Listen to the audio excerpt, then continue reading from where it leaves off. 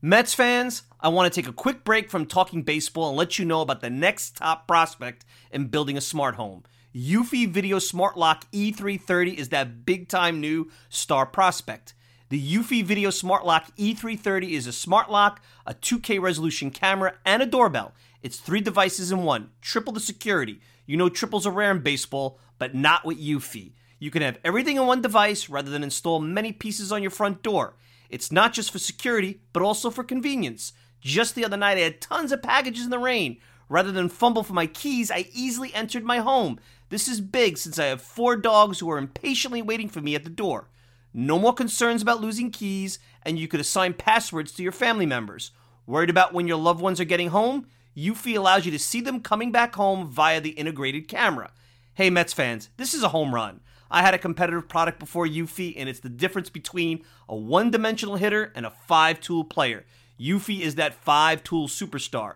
Go to eufy.com, that's EUFY.com to learn more. Already sold? Go to Amazon and get your Eufy Video Smart Lock E330 today. Want to go to the store? Best Buy will have it starting around May 20th.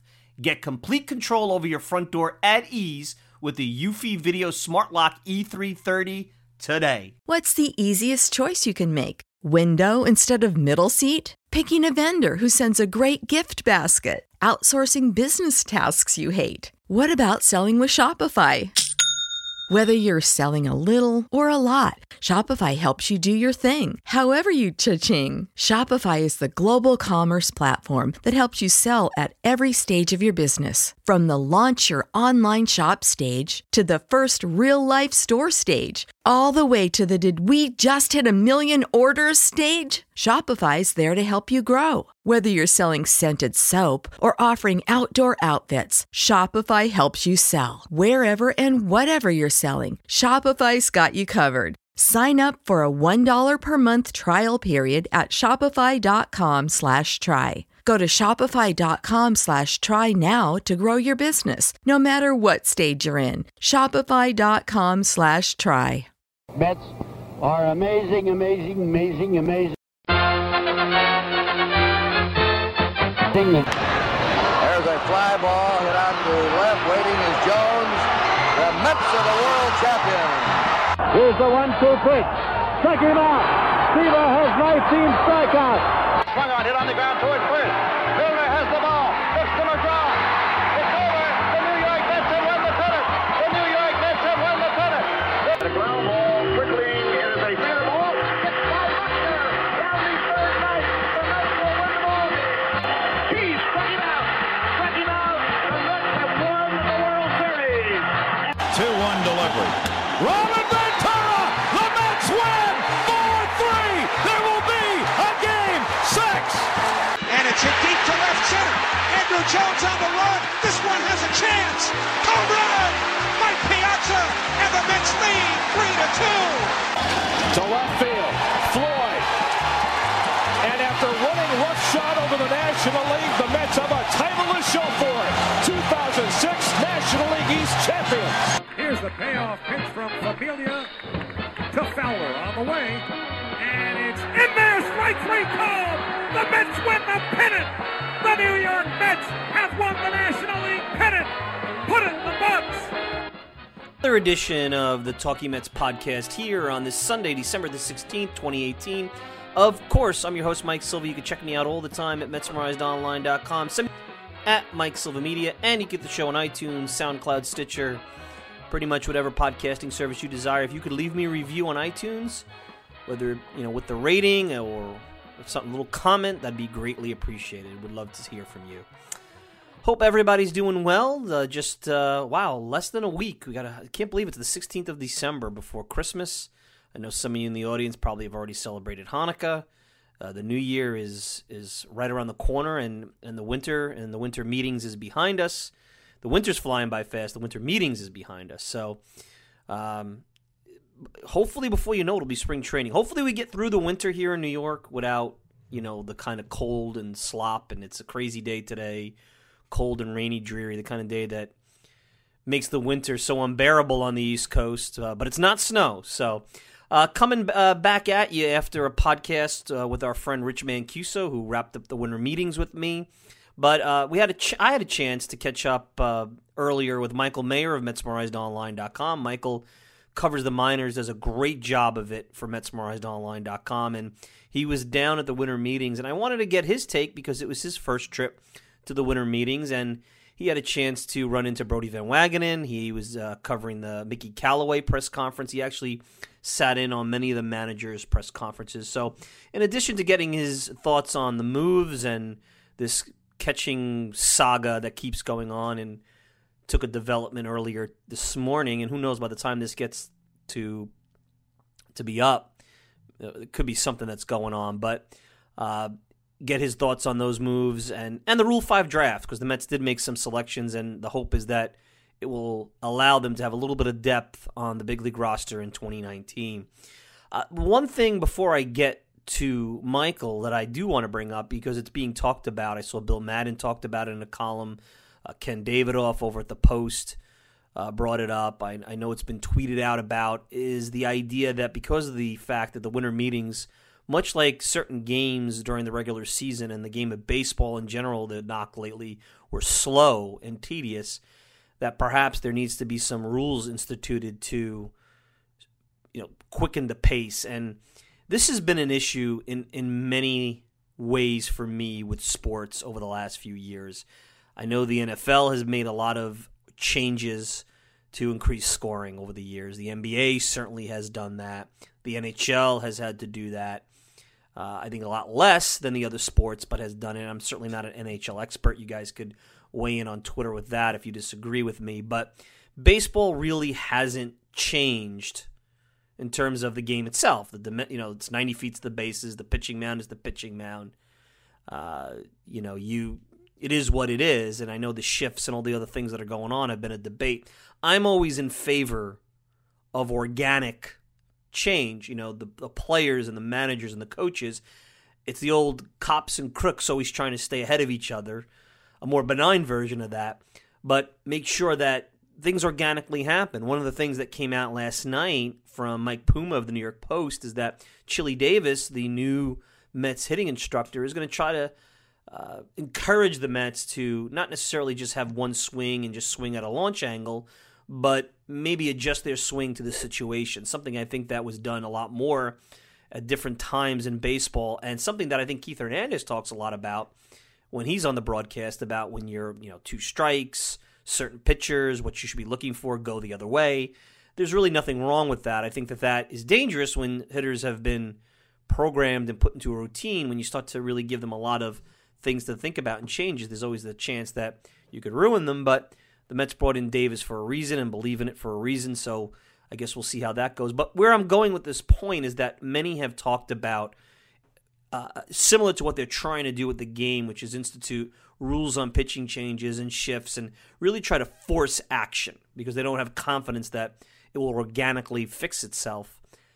They want to force a trade deadline during the offseason. Now, some, like Dave Dombrowski of the Red Sox, the GM and president of the Red Sox over there, he seems to believe it's a quality of life situation where now the game has become, from the executive side, 24/7, 365.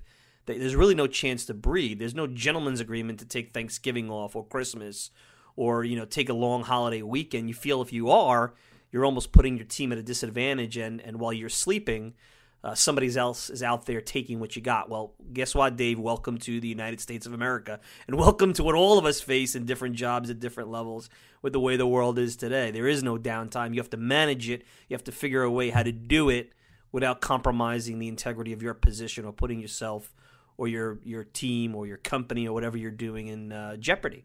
It's a challenge, and there's no right answer to that. But more importantly, I think the reason why many want a trade deadline is because the media wants action. They want something to report about. They want the ability to have press conferences and have action. I mean, it's boring to go to the Las Vegas, Mandalay Bay, and stand around in a lobby and have this big place that you can't find anybody. And sure, you network, but have nothing to really write about or talk about that generates any buzz or excitement. It's boring. It makes the job boring. But when Robinson Cano trade went down, there was a lot to talk about. When Brodie Van Wagenen was hired, there was a lot to talk about. Didn't have it at the winter meetings, but there was a lot to talk about. And I know I've seen some say, look at how the NBA free agency is. July 1, the action starts, and it goes on for about 2 weeks. And then I love it. I wish that baseball was like that, because you go in, you go out. For the most part, your teams are set and you're done. NFL, same way in March. You have this frenzy. And then you have some things that spill over, but for the most part, by April, the draft and so their teams are set. Remember, different sport. NFL, they need to start really practicing, learning the team schematics. You can't just pop in March. You can pop in March and for the most part learn a baseball team. You don't want to pop in on your team in late August in the NFL and be ready for September. Much more difficult. NBA, team sport, where it is individualized, but it also, a lot what happens with the team impacts certain players and individuals. Same thing. You don't really like to incorporate different things. You want to come into training camp knowing what your personnel is. Baseball's different. So I look at the market, and I think agents and teams are trying to outwit each other. They're trying to drive prices up or down depending on which side of the fence you are on. I think baseball's got to take a step back and let things transpire. If players who are left-handed are hitting into the shift and their batting averages are declining, they're going to have to figure out a way around it. If there's more technology for the pitchers to be ahead of the hitters have to figure a way around it. Technology's not going anywhere. You just have to deal with it. If there's too many, you can maybe make some roster regulations for September, or you can maybe put some roster regulations for how many pitchers you could have. I don't have a problem with that. But I don't like changing the integrity of the game, which says the pitcher has to pitch, for 2 or 3 batters. Like, there is a whole economy based on lefty specialists that you'll probably destroy, and maybe that's what they want, if you incorporate that. So, and then, to incorporate a trade deadline during the winter. And I think at one point, and I didn't know this, it was reported today that there was a time where there was like a deadline where you could do interleague trades, which sounds so stupid, but interleague trades, and then you had to wait till spring training. To me, you're trying to drag the game back. Action's going to happen throughout the winter. Gives you things to talk about. I know it's ad nauseum hearing about Bryce Harper and Manny Machado, but it's going to fill time. If you do it all in a couple of weeks, what are you going to do the rest of the offseason? You're going to watch MLB Classics? So there's a trade-off with everything. But listen, the real point here is this. Let the game evolve and adjust. Just like shifts evolve. We didn't have to force shifts. They evolved. It will swing back. Just like we've had the steroid era and we had different eras, it will shift back.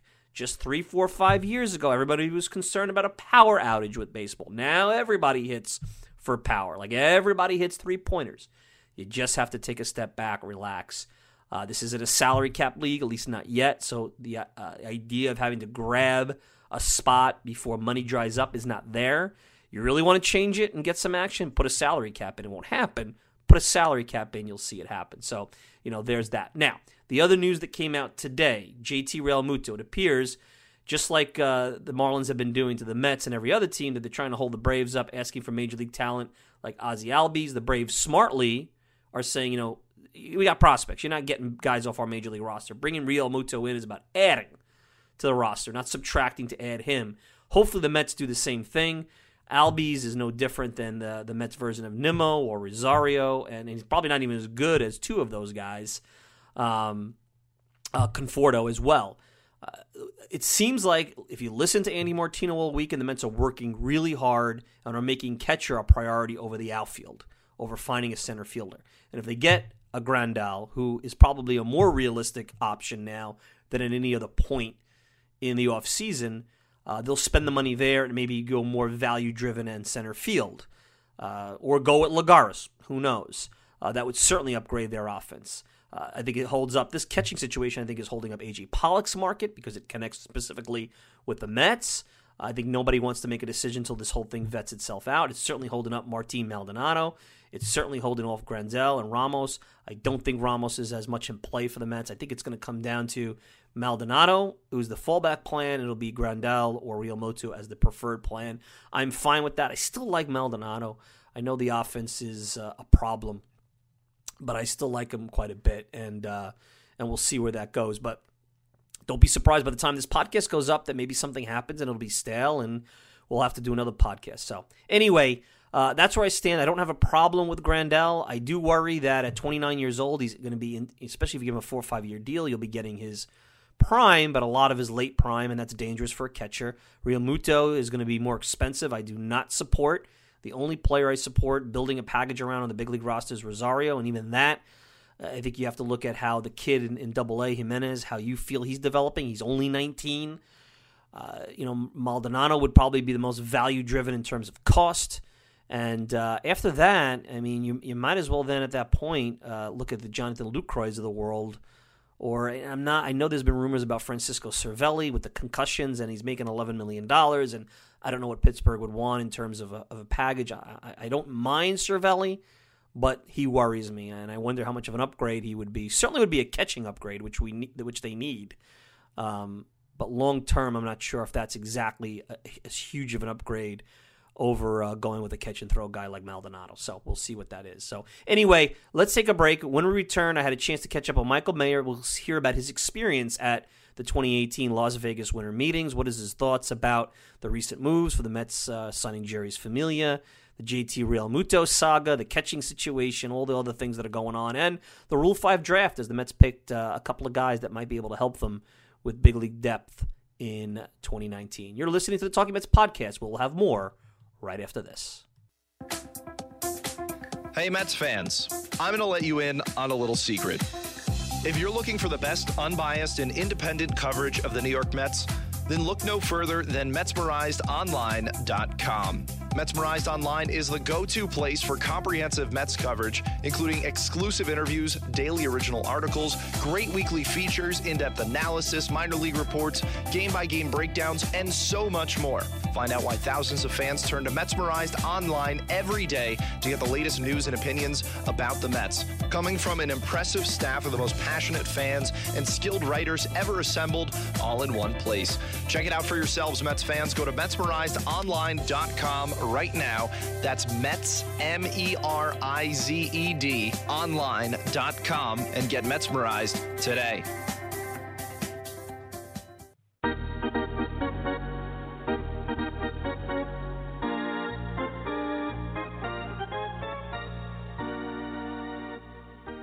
We're back, and back from Las Vegas, and, maybe he's still got a little bit of sleep in his eyes there with the 3-hour time difference.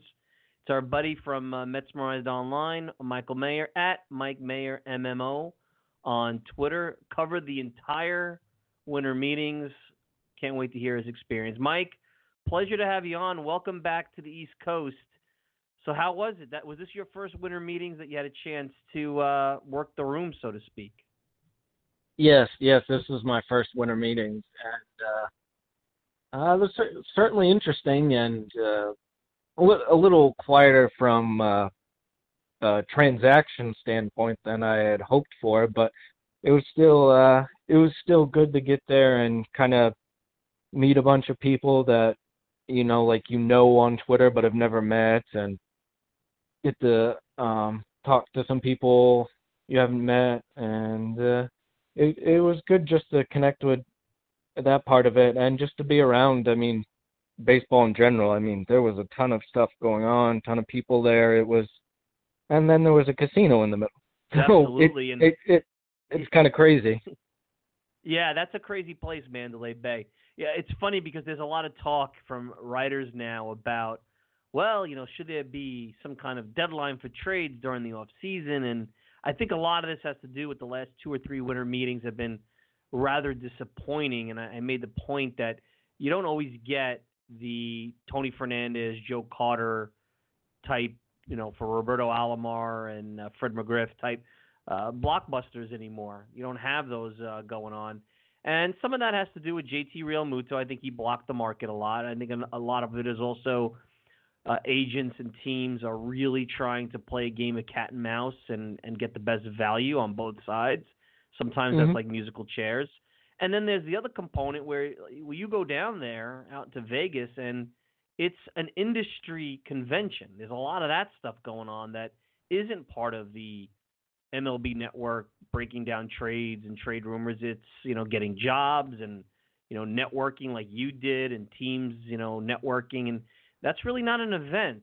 So to me, I'm okay with keeping things the way they are. I think sometimes when you mess around with something for the entertainment value, it just does more harm than good. If anything, the fans just have to realize you tune in when you tune in. If there's nothing going on, just pass it over. Watch some football, I guess, if you're not interested in a particular winter meetings. But that's my take. It was quiet, but if you're there, I think you see from the industry perspective that there's a lot going on that may not be of entertainment value, but of value to those in the business. Oh yeah, for sure. And like you said, there's big job fair going on. There's also different people in the industry are trying to get in the industry with their products, especially nowadays with the analytical fields keep growing on each team. There's a lot of people trying to make their headway into that business, onto teams and different products that they think can help that. And that part of it doesn't entertain the fan or whatever, but that's a big part of it. I don't think having some sort of deadline during the off season makes a whole lot of sense. I mean, if you're going to do one thing with the winter meetings, I might suggest moving them back after the holidays. That's one thing I might do, but even then you're getting closer to the season. So I just think this is more of what the meetings are going to be. And in talking to people, with them being in Vegas, I think part of the reason why there wasn't as many moves is just because the meetings themselves were so widespread, from where the media room was to like where MLB Network was, where a lot of people hung out. It was a significant walk. So you're not like bumping elbows with people all the time. And sometimes that's how deals get done or deals get reported, because someone bumps into someone and says something, and then boom, it's reported. So I think that played a part of it too. Yeah, there was a great article on The Athletic about reporter on the plane going back to Cleveland, running into Mike Chernoff and Chris Antonetti, and basically couldn't get the story up on Twitter because the Wi-Fi on Southwest, and I've experienced that, their Wi-Fi stinks. Their Wi-Fi's bad. Oh, it was $8 worth it. He couldn't get it up. He had to wait and come down, and it's interesting. On the way down there, I literally tried multiple times to buy the Wi-Fi through Southwest, and it was so bad that I couldn't even get my PayPal to go through to pay for the Wi-Fi. Yeah, it's spotty, and not that anybody wants to hear it on a podcast, but if you're taking Southwest, I have no complaints about Southwest. I take it out of MacArthur Airport 2 to 4 times a year because where I go, Southwest goes, and MacArthur Airport here on Long Island is close, but the Wi-Fi stinks. So if you're a reporter and you need that, Southwest is not the way to go. Were there any products, any things you saw outside of the news and reporting you had mentioned, especially in the analytics field, that you happened to come across that were interesting that caught your attention? Yeah, I actually spoke to one company. They have a Twitter, and I want to pull that up because I want to make sure I get it 100% right. But what they do is they look at the quality of pitch. They use StatCast now that StatCast is up, and they use StatCast to analyze the quality of pitch, and they've started marketing it to some major league teams, and they talked to some while they're down there. Sat down and that's another layer of TrackMan, right? I mean, you know what the pitch is, what its velocity is, the location. Now it's the quality. Yep. I mean, you could get to the nth degree, it seems like, with this stuff. Yeah, and I know they've talked, when they were down there, they talked to some broadcasters and trying to, because I mean, that's where you start with this type of stuff, really, is so that they can get it out there. I've retweeted some of their stuff recently. They've been out there for a couple of years now, and I know without getting too specific that some of their stuff's going to pick up soon. And it's very interesting. I haven't gotten into as deep as I can to give like enough information on it or to give concrete stuff on it, but it's very interesting, and I had a good conversation about it can help in a couple of different factors with the quality of pitch. So it'll be interesting to see if that kind of takes off. So, I mean, we have, like with offense, we have the launch angle and exit velocity, And we also, we have the velocity of pitch, but it would be good if we got some sort of way of telling us right then and there the type of movement it had, the amount of movement, like what's the average for that. And so it gives you some sort of idea of the actual quality of that pitch. So it'll be something to see for the next couple of years. Absolutely. Interesting stuff. Mike Mayer, Metsmerized Online, coming back from the winter meetings, wanted to catch up with them and not so much just recap the meetings, but get a feel of the experience and some of the things you learned. Now, you ran into Brodie Van Wagenen, huh? You had a quick one-on-one, was it, when you ran into him? And it seems like, and maybe I'm wrong, but the rumor is he may be a reader of MetsmerizedOnline.com. Yeah, so I just called my dad who went down with me, and I told him I was going to meet me up for lunch. So I was just walking right in front of one of the restaurants in the main strip there, and Floor, I think is the name of it. And saw my dad, and we just got talking, and I looked over, and there's Brodie he was basically by himself for a second, then he started to talk to someone, and I just kind of waited it out because all I wanted to do, I hadn't had a chance to meet him in person yet, so I just wanted to introduce myself. So, so after I got talking to that guy, some fans went over to him, so I kind of went over when the fans were there, and he was kind of like doing a little press thing right there, but with the fans, some were telling him to trade Syndergaard, some were telling him not, and he was asking why, and then, well, who do you want? And obviously the big topic was Real Muto, so people were telling him to trade for Real Muto, and then one of the guys went off and was telling him about his son that plays in college and was trying to get a contact for a scout. And but it was the whole time Brodie was just being cool and talking to the fans and just acting like he was just some guy on the street talking to fans. It was cool. And then I did get a chance to talk to him a little bit by myself. And when I introduced myself, he's like, "Hey, wait, I've read your website. That's one of the sites that's actually been pretty kind to my hiring."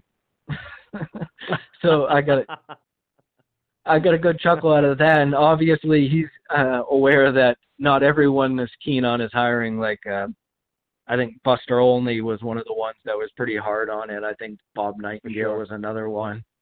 So, it was just interesting beyond him talking to me, just seeing how he interacted with the fans. He took pictures with every single fan that asked him to. One of them didn't come out good, so he did another one with them. He was just he was really good to the fans, which is, some guys are like that and some aren't. So it's just good to see someone new to the fan base that was willing to take time like that and to sit there and chat about whether he should trade Noah Syndergaard. Yeah, that is different, and nothing against Sandy Alderson. I couldn't see him doing that. He tried Twitter. I think his golden retriever, got more pub on his Twitter than Sandy, and he gave up on it many, many years ago. What do you think? So, very quietly, and I don't think it's getting a lot of attention, Van Wagenen has brought in some real heavy hitters in the front office. A lot of Red Sox guys coming in, big analytics hire in Guthridge. Go through it real quick because you may know a little bit more about these guys being on that side of the business, but when you're, even in the minor league side, the minor league managerial side, when you're pillaging the world champs, and you were there, we'll get to it, Mickey Callaway specifically mentioned how he liked the way the Red Sox did things in the postseason, which was interesting because I connected some of those dots. You got to be impressed at the very least, whether you agree with the moves to date or not, how the front office is being built. There's a lot of experience and a lot of diversity from many different angles in that front office. Oh, yeah, I agree. And obviously, like you said, they obviously had a plan where they wanted to go out and get some experience, and not just experience, but people from an organization that had success and the Red Sox have had a pretty good run of success right now. It's not just recently. They've, for the last 10 or so years, they've been one of the better teams in baseball. So from that standpoint, it's always good to have that type of person in the organization. And to touch on the guys a little bit, I mean, Howard Bard is a guy who certainly has a lot of experience. He's a former general manager, so I don't think that necessarily. I mean, that's a good thing given Van Wagenen's inexperience, and also think it's important for the Mets to try to get some different views in the front office. Not just, I mean, Riccardi was there for a while, and Rico is still there, and Collins is still there, and I think it was good to get some new perspective on some things. Jared Banner, I haven't heard a single bad thing about Jared Banner, not just on the baseball side, but just as in general as a person. Everyone I've spoke to, like, one of the first things they wanted to talk about was just how good of a person he was. So that's I think they needed to go in a different direction with the front office. Getting those type of winners, like you said, is a good part. We'll have to see how it all mixes together and how quickly it can come together, because I think that's a little bit of an issue for me, is how late they decided to hire a general manager. They knew in June, that's when Alderson stepped down, so I think it would have been nice to have a general manager in place sooner, so that some of these guys could have been in place possibly sooner and got a better feeling for each other before the winter meetings even. I mean, Banner was only a couple of days before. Bard was only a couple of weeks before. Guttridge, the same thing. So I think it's tough to kind of roll them all in together and kind of think that you're going to have a great cohesive group going into the meetings. So I think it remains to be seen. Obviously, it remains to be seen how successful it is. But I think of the group, definitely Banner is the one that I've heard the most good things about from that group. Yeah, it's and look, you could look at it a couple different ways. Why are they leaving the Red Sox? But the fact that they're coming to the Mets tells you some positives about the way that this team is viewed, and that's something that's been a real big thing. Mickey Callaway, you had a chance to sit on the press conference. I thought he was very erudite. I know people get on Callaway's case. I know that he struggled during those post-game press conferences with the media. Sometimes he relies on some narratives to answer questions, and I know that annoys people because it's like a motivational speaker, and fans want, hardcore meat and potatoes. But I got to tell you, I think, and I wonder if you agree, there was some interesting tidbits from Callaway. What did you take away? Because I watched the conference. I obviously watched it remotely. You were there. Talk about that. Yeah, he did. I mean, there was a couple of things that he was very hard-lined on, like Cano batting third, Diaz being not just the closer, but because that's, I mean, Diaz being the ninth inning closer, because that's what he's been used to or whatever, or that's what he had success in last year. So I think he was a little more definitive than he has been in the past. I know there's some things some fans didn't like to hear, like Frazier being called the starting third baseman. I still had a little bit of a tough time with it. Like you said, sometimes his answers just feel very narrative driven to me, or even like politician vague sometimes. I wonder if that's something that having Riggleman around will help with. I mean, Riggleman's done plenty of press conferences, and he's been, in the past, he's generally been someone he's had some fun with those things. So I wonder if that gets Callaway to open up a little bit in that regard. But you also have to think about how tough it is for a manager to have a press conference on December 12th when who knows what his roster is going to be in 2 months. So it's tough to answer some of those questions that you end up getting about certain things. I mean, he's getting asked about the catcher position, and he doesn't know who his catcher is going to be. There's a very good chance that the Mets catcher is not even on the roster yet. So in that regard, it's pretty tough for him to answer stuff like that. But beyond Callaway, because I sat in on 3 or 4 of the other ones, Kevin Cash, Terry Francona, Gabe Kapler, I thought it was just interesting to hear some of the insights and questions that they were asked nowadays. A lot of talk about shift and analytics and stuff, and I just found it interesting to hear some of the different philosophies from some of the different guys. I mean, there's obviously still a wide range of managers in the major leagues, from like Gabe Kapler to say Don Mattingly in the same division. You've got quite a difference there. So it was just interesting to hear their thoughts in general and live like that, and to be able to ask them questions. I got one in for a couple of the managers, so it was from that standpoint, it was just cool in that regard. What manager impressed you the most? Honestly, I would have to say it was Kevin Cash, and I got thinking about it, and just hearing him now and having known a little bit about him when he had first started managing, because when he started managing, he hadn't managed either and had very little coaching experience at all. He had only been retired, I think, 2 years, and to hear him now from when he was a couple of years ago, it kind of made me feel like, well, this is something Mets fans could hope that Callaway becomes, because obviously Callaway had little to no managerial experience and had only a few years of coaching experience, and that inexperience showed last year.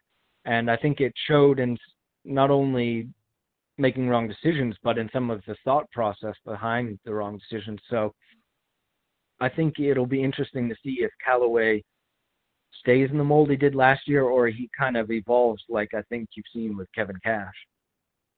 Yeah, and I think Callaway even admitted, and if you remember, he had made a comment during the season which really rankled a lot of fans about the media in New York versus Cleveland, and he had said something, and I don't know if you remember it, but it stood out to me, where he had to adjust how much time he was spending with the media and managing the media.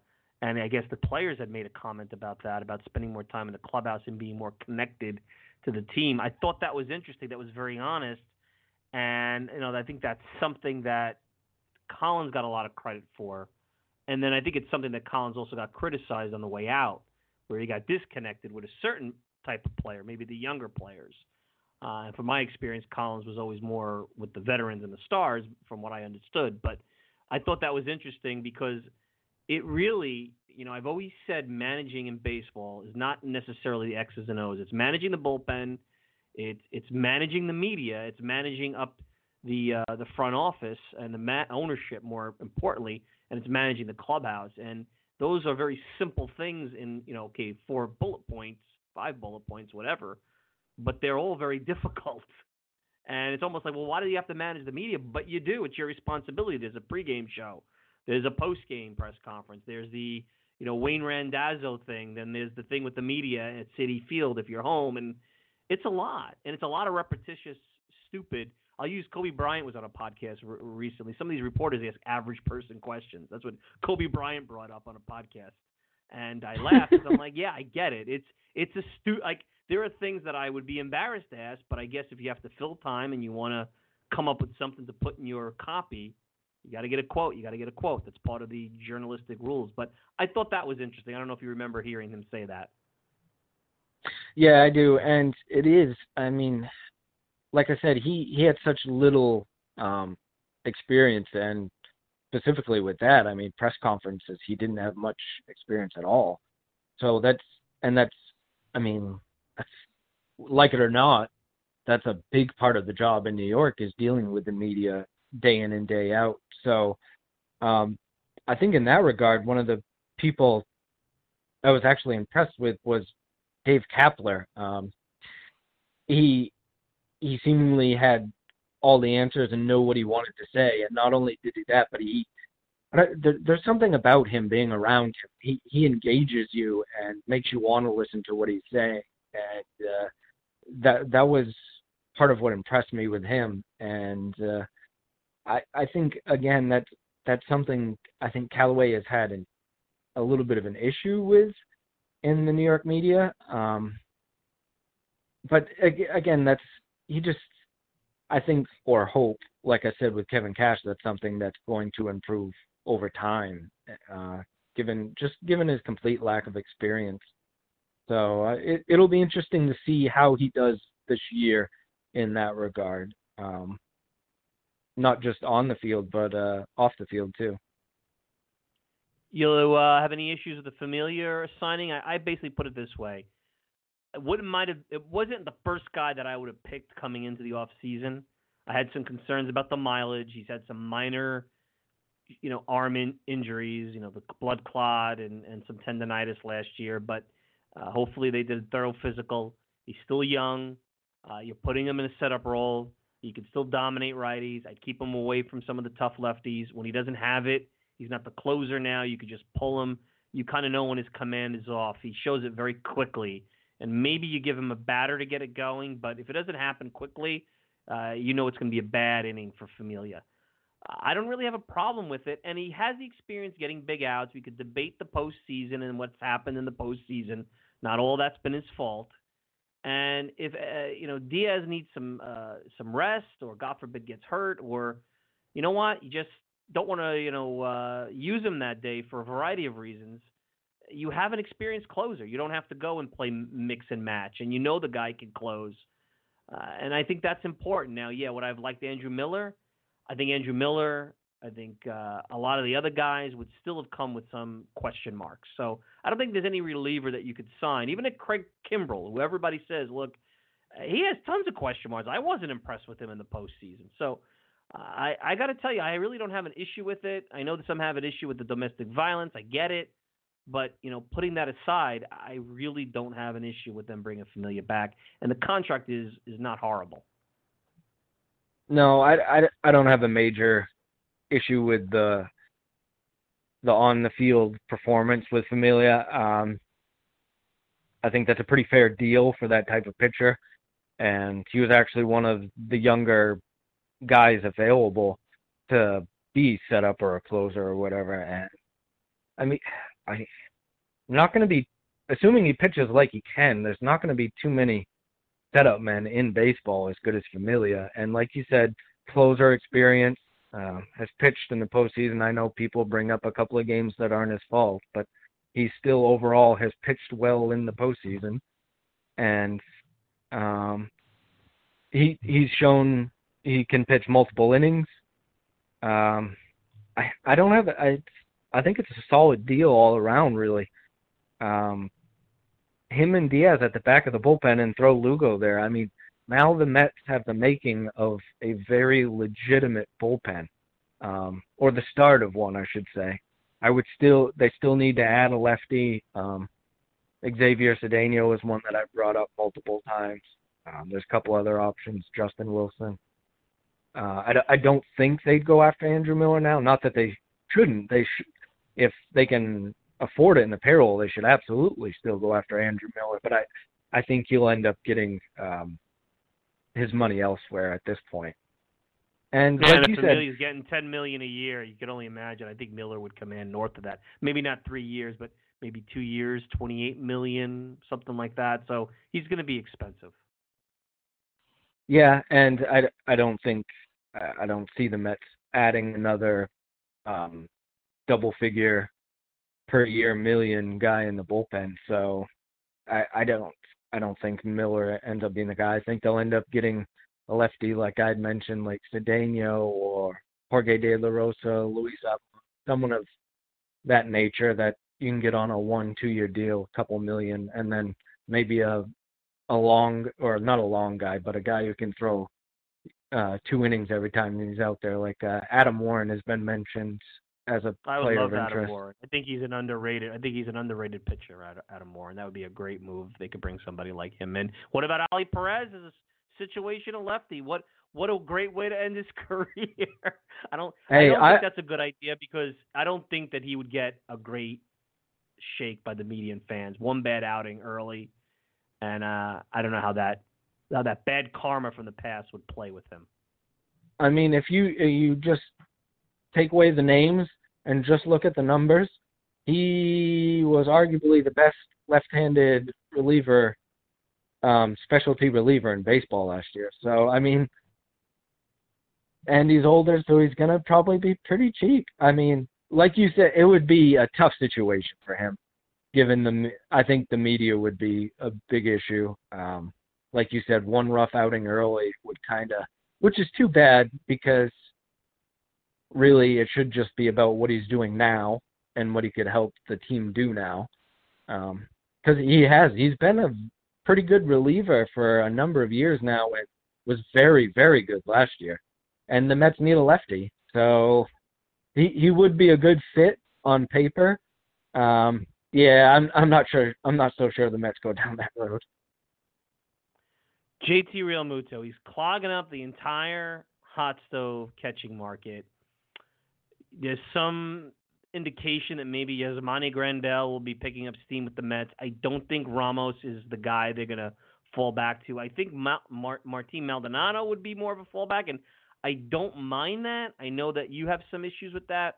That also would require probably them not going the Lagares route in center field. I know that Maldonado, he has implications in other areas, although I think he's a great catch-and-throw guy and would be great for this pitching staff. Look, here's what I'll say about Realmuto. I'd love to have him over Grandal and all those other guys, no doubt. I'm open to trading Rosario and a reasonable prospect for him. I'm really not open to Conforto and Nimmo. Rosario, I'm not as high on, although I wouldn't give him away. I think you could sign Jose Iglesias and get similar short-term performance.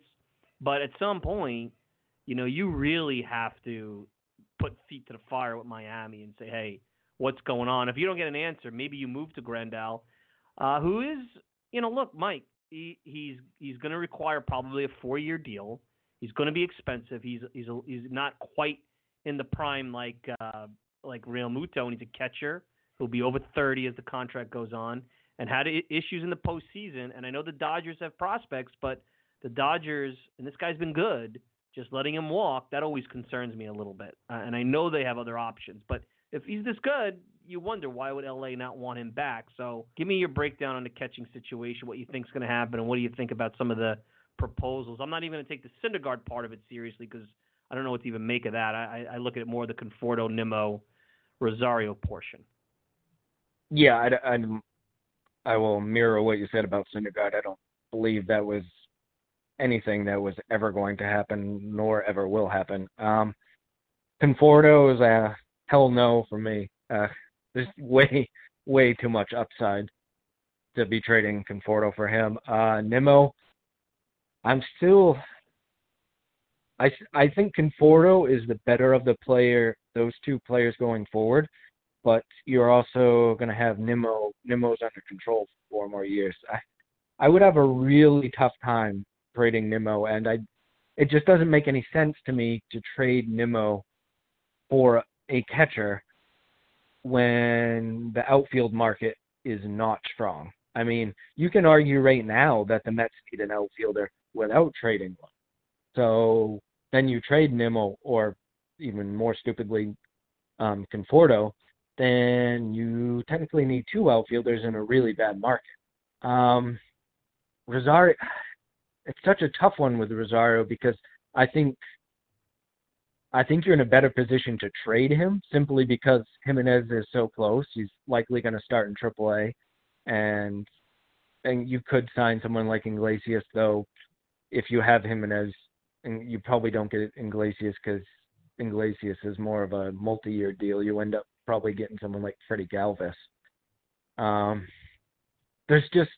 think Rosario has more value to me than simply trading him, making that trade for him. I just have such a tough time trading anyone on the major league team that's going to be a big part for next season when you can sign Grandal, or you can sign Ramos, or even if you still want to make a trade, you could trade for Francisco Cervelli, which is going to be way, way cheaper than Real Muto in terms of value. So, to me, you don't trade either of those three guys. I wouldn't trade either of those three guys for Real Muto in the Would long you run. throw Jimenez? I mean, I don't know if they would do it. If you had Jimenez, who's probably one of the Mets' top you could argue the Mets' top prospect. You keep Alonso out of it, and then you say, there's a couple of pitchers maybe.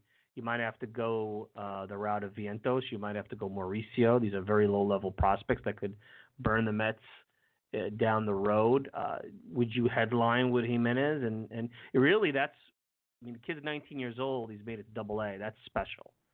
I mean, and he has a decent. That's special. That's not. Listen, 19 years old. I know he didn't tear up AA, but he held his own.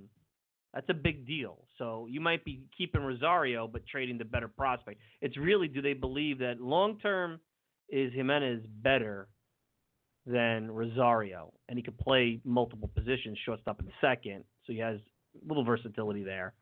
That's the real question. And I don't know. What do you think? I think Rosario, to me, still has a higher ceiling, specifically on offense. He has more raw power than Jimenez. Jimenez is the more polished player. His defense right now is major league caliber. The bat is really going to rely on how his power develops, and there is a lot of people that disagree on it. I know, for instance, Keith Law, who I will have the interview up hopefully in a couple of days that I talked to, isn't a believer in the power development of Jimenez, which would make a huge difference in his ceiling.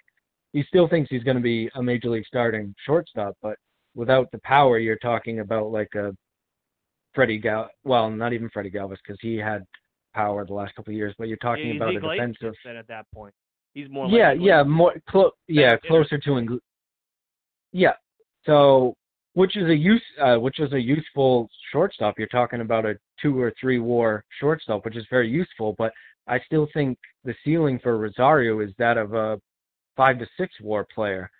But so given the lack of ceiling for Jimenez, I would absolutely trade him in a deal for Real Muto. And obviously you would have to give up more. I think the interesting thing here is that all of these players that are being talked about and the trade that was already made, and the one name that we really haven't heard at all in any of these talks is Peter Alonso, which I find interesting given the previous regime wasn't terribly high on Alonso, or some people, I should say, in the regime weren't terribly high on him, and by no means should he be a guy that's off limits. I mean, we're talking about, while he has played very well offensively last year and has some of the best power in baseball, we're still talking about a guy that struck out at a high rate and most people feel like may never be an average defensive first baseman. So to me, I don't understand you talking Rosario, Conforto, Nimmo, and trading Kelenic, Dunn, but not having Alonso on the table. I think if you absolutely are trying to trade for someone of Real Muto's stature, I think Alonso should be a guy that at least should be talked about. As we've seen in recent years, you can get production from first base pretty cheap.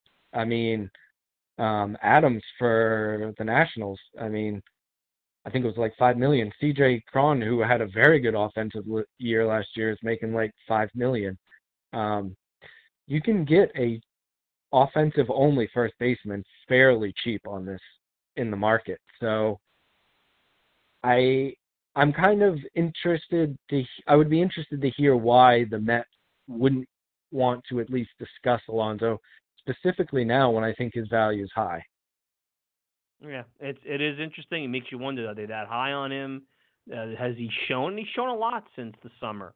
So, right-handed power, 40 home run power, it's not something I would just give away. But you're right. Are they holding on to him? And why is there no scuttlebutt about teams wanting him. But, I'll say this, and I do want to – we have Mike Mayer from MetsMemorizedOnline.com with us. Before we wrap up, I want to get to the Rule 5 draft. But I will say this. Nobody connected the Mets to Familia at all. There was no rumors. No, they Actually, didn't. The last rumor, no. It was the White Sox that was getting more play on that. And he signed in the middle of the night. So who knows, the media being used as much to mouthpiece for teams as much as the situation as reality of what's happening. So we know that.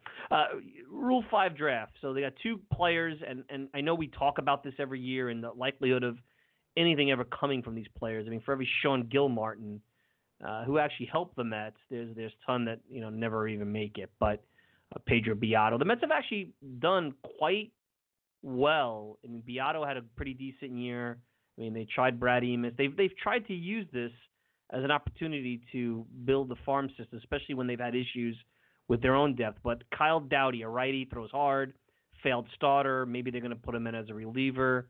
What do you think? Is this a sleeper pitcher that they can add to the inventory on the 40-man? And guess what I'm saying? Is he in the Eric Hanhold, Drew Smith, Tyler Batchelor? Will go on and on and on as some of the young pitchers that are going to try to round out that bullpen.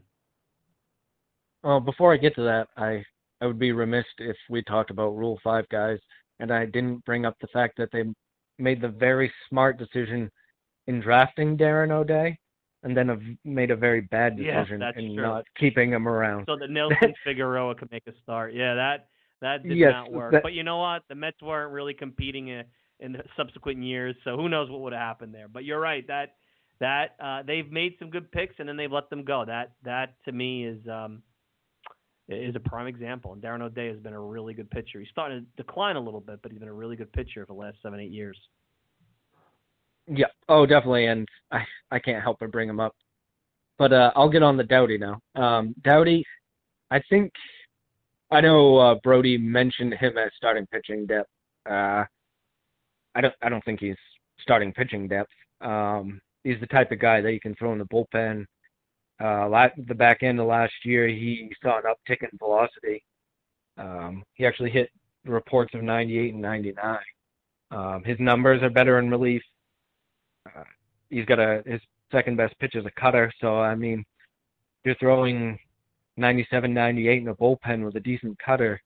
That can play, at least in like middle relief. And he does have most of his experience is as a starter. So, like we mentioned earlier, they have a need for a kind of a swing guy / a multi-inning guy. So I think there's some hope there that he can fix that. He can fill that role because Batchelor, Smith, Hanhold, Rame, those aren't the type of guys. Those are mainly one-inning type guys. So I'm not sold on him being a major league talent. It'll be interesting to see how he does in spring training. And like you said, there are a ton of relievers that are going to press him for one of those last couple of spots. And obviously it'll depend on what else they do in the reliever market. One of the other picks they had, because they took 4 in all, the most interesting one in the minor league phase was Braxton Lee, who was actually on the Marlins opening day roster last year. And I think it was MLB Pipeline that had him as their 17th ranked prospect going into the year. I mean, this is a guy that could have a major league role. Speedy outfielder, very good defensive outfielder, has a good arm. A good defensive center fielder, I should be more specific. Good arm. He hasn't hit much in his minor league career, so that's the obvious reason. I mean, there's a reason why a guy's available at the minor league phase, but the Mets only currently have 4 outfielders on their 40-man roster, and one of them is Cespedes, who's obviously hurt, and one of them is Lagares, who's coming off from being hurt. And the depth at the upper minors in the outfield isn't strong. I mean, you can tell that by Tim Tebow is going to be a starting outfielder in AAA. So I think this was a great minor league phase pickup. You don't get a chance to get a guy that A, had this type of pedigree, and B, that has some major league experience. There's a good chance he ends up playing in the major leagues this year for the Mets at some point, specifically for his defense and speed. Think Terrence Gore of the Royals. I mean, he filled out a role for a couple of years simply because of his defense and speed. So that was a good pick for them. That you don't normally get that type of value in the minor league phase. Yeah, those are guys that you could use on the roster, especially when they expand in September as well, if they don't make it on the 25. So what's next for you, man? You got the Keith Law article coming out, the interview. I've had Keith on the show. He's not an easy get, so good work on that. What do you got coming up? I mean, as we do this podcast, who knows? Maybe JT Realmuto gets traded before it even comes out. We don't know. But what's next for you over at MetsMemorizedOnline.com as we head into the holidays? Yeah, I'll hopefully get the Law thing up as soon as possible. It was a little. He likes to talk baseball, so it's gonna take a little while to get that transcribed. We've been voting on our top 50 prospects at Metsmerize and the Mets Minors. Big group of us. There's like teen writers in our chat now, and we've meticulously gone over each single position that we vote for, each number. So we're almost got that finalized. So in the next couple of weeks, we'll start rolling that out. And I know people enjoy reading those, arguing with us about that. So that'll be awesome. That's one of my favorite times of the year, obviously being a prospect guy at heart. And other than that, like you said, I hope Realmuto, one way or the other, I hope that kind of gets fixed or figured out soon. Whether it's the Mets or someone else, it'd be nice to get the catcher market moving. My big concern is that the Mets hold out so much hope for Realmuto and end up missing out on Grandal or Ramos. Yeah, that's where this is at now. It's musical chairs, and the team could potentially be the one without a chair at the end. Mike, listen, happy holidays. Good work in the meetings. We were supposed to get you on while you were down there. Obviously, things transpired that didn't allow us, but I'm glad we got you on after. And in any event, it was better because there was actually more meat and potatoes for us to talk about after the meeting. So be well, and let's do this again, all right? Appreciate the time. Absolutely. Thanks for having me.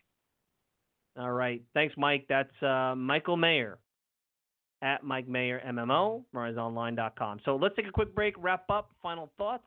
You're listening to the Talking Mets podcast. We'll be back with more right after this. Hey, Mets fans, I'm going to let you in on a little secret.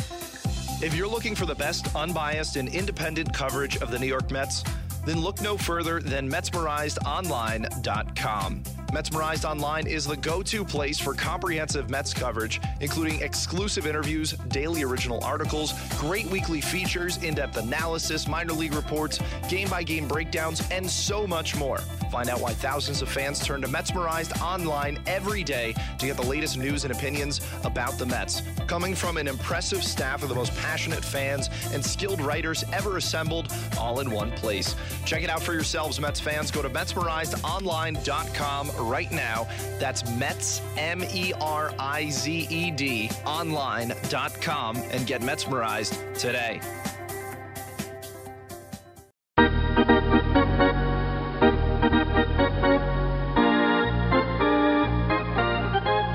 We're back, and final thoughts.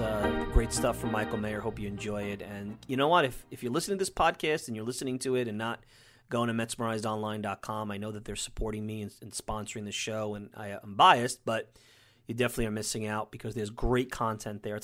It's passionate fans that start out, but many aspiring journalists. I think there's a very fair and balanced view. You got our buddy from 98.7 ESPN, Rich Catino over there.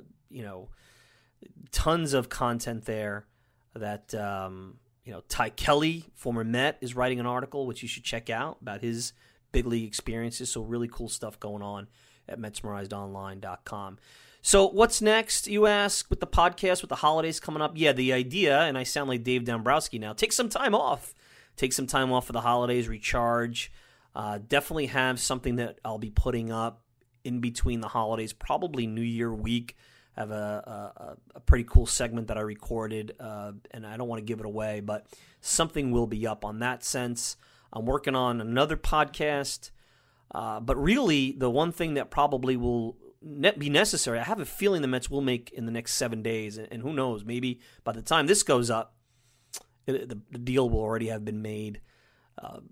The point is that the catching situation is pretty fluid, and I think we'll have to do a podcast and be reporting on a Mets signing and commenting on that. So stay tuned for that. So we'll see where that brings us. But regardless, keep going to MetsMemorizedOnline.com. Subscribe to the show on the RSS or the podcast feed, and you'll get all the updates that you need. We're out of time. I want to thank everybody for joining me here on this Sunday. Of course, you can check out the show all the time at MetsMemorizedOnline.com. Send me a tweet at Mike Silva Media, and you can get the show on iTunes, SoundCloud, Stitcher, pretty much whatever podcasting service you desire. I'm your host, Mike Silva. Enjoy the rest of your weekend. We'll be back with more Talking Mets podcasts very soon. Take care, everyone. Meet the Mets. Head for the park and greet the Mets.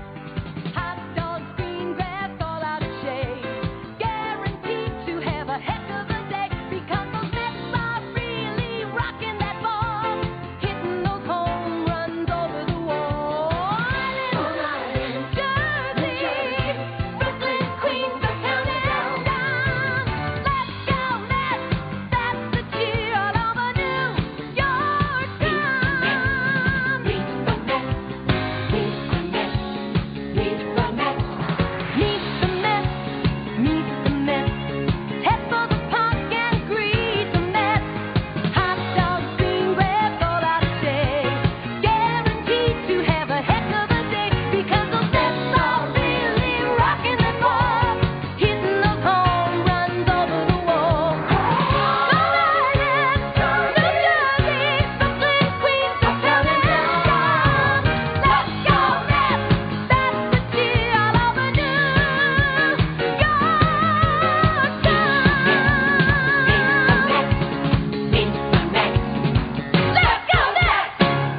Get ahead of postage rate increases this year with Stamps.com. It's like your own personal post office. Sign up with promo code PROGRAM for a 4-week trial plus free postage and a free digital scale. No long-term commitments or contracts. That's Stamps.com, code PROGRAM.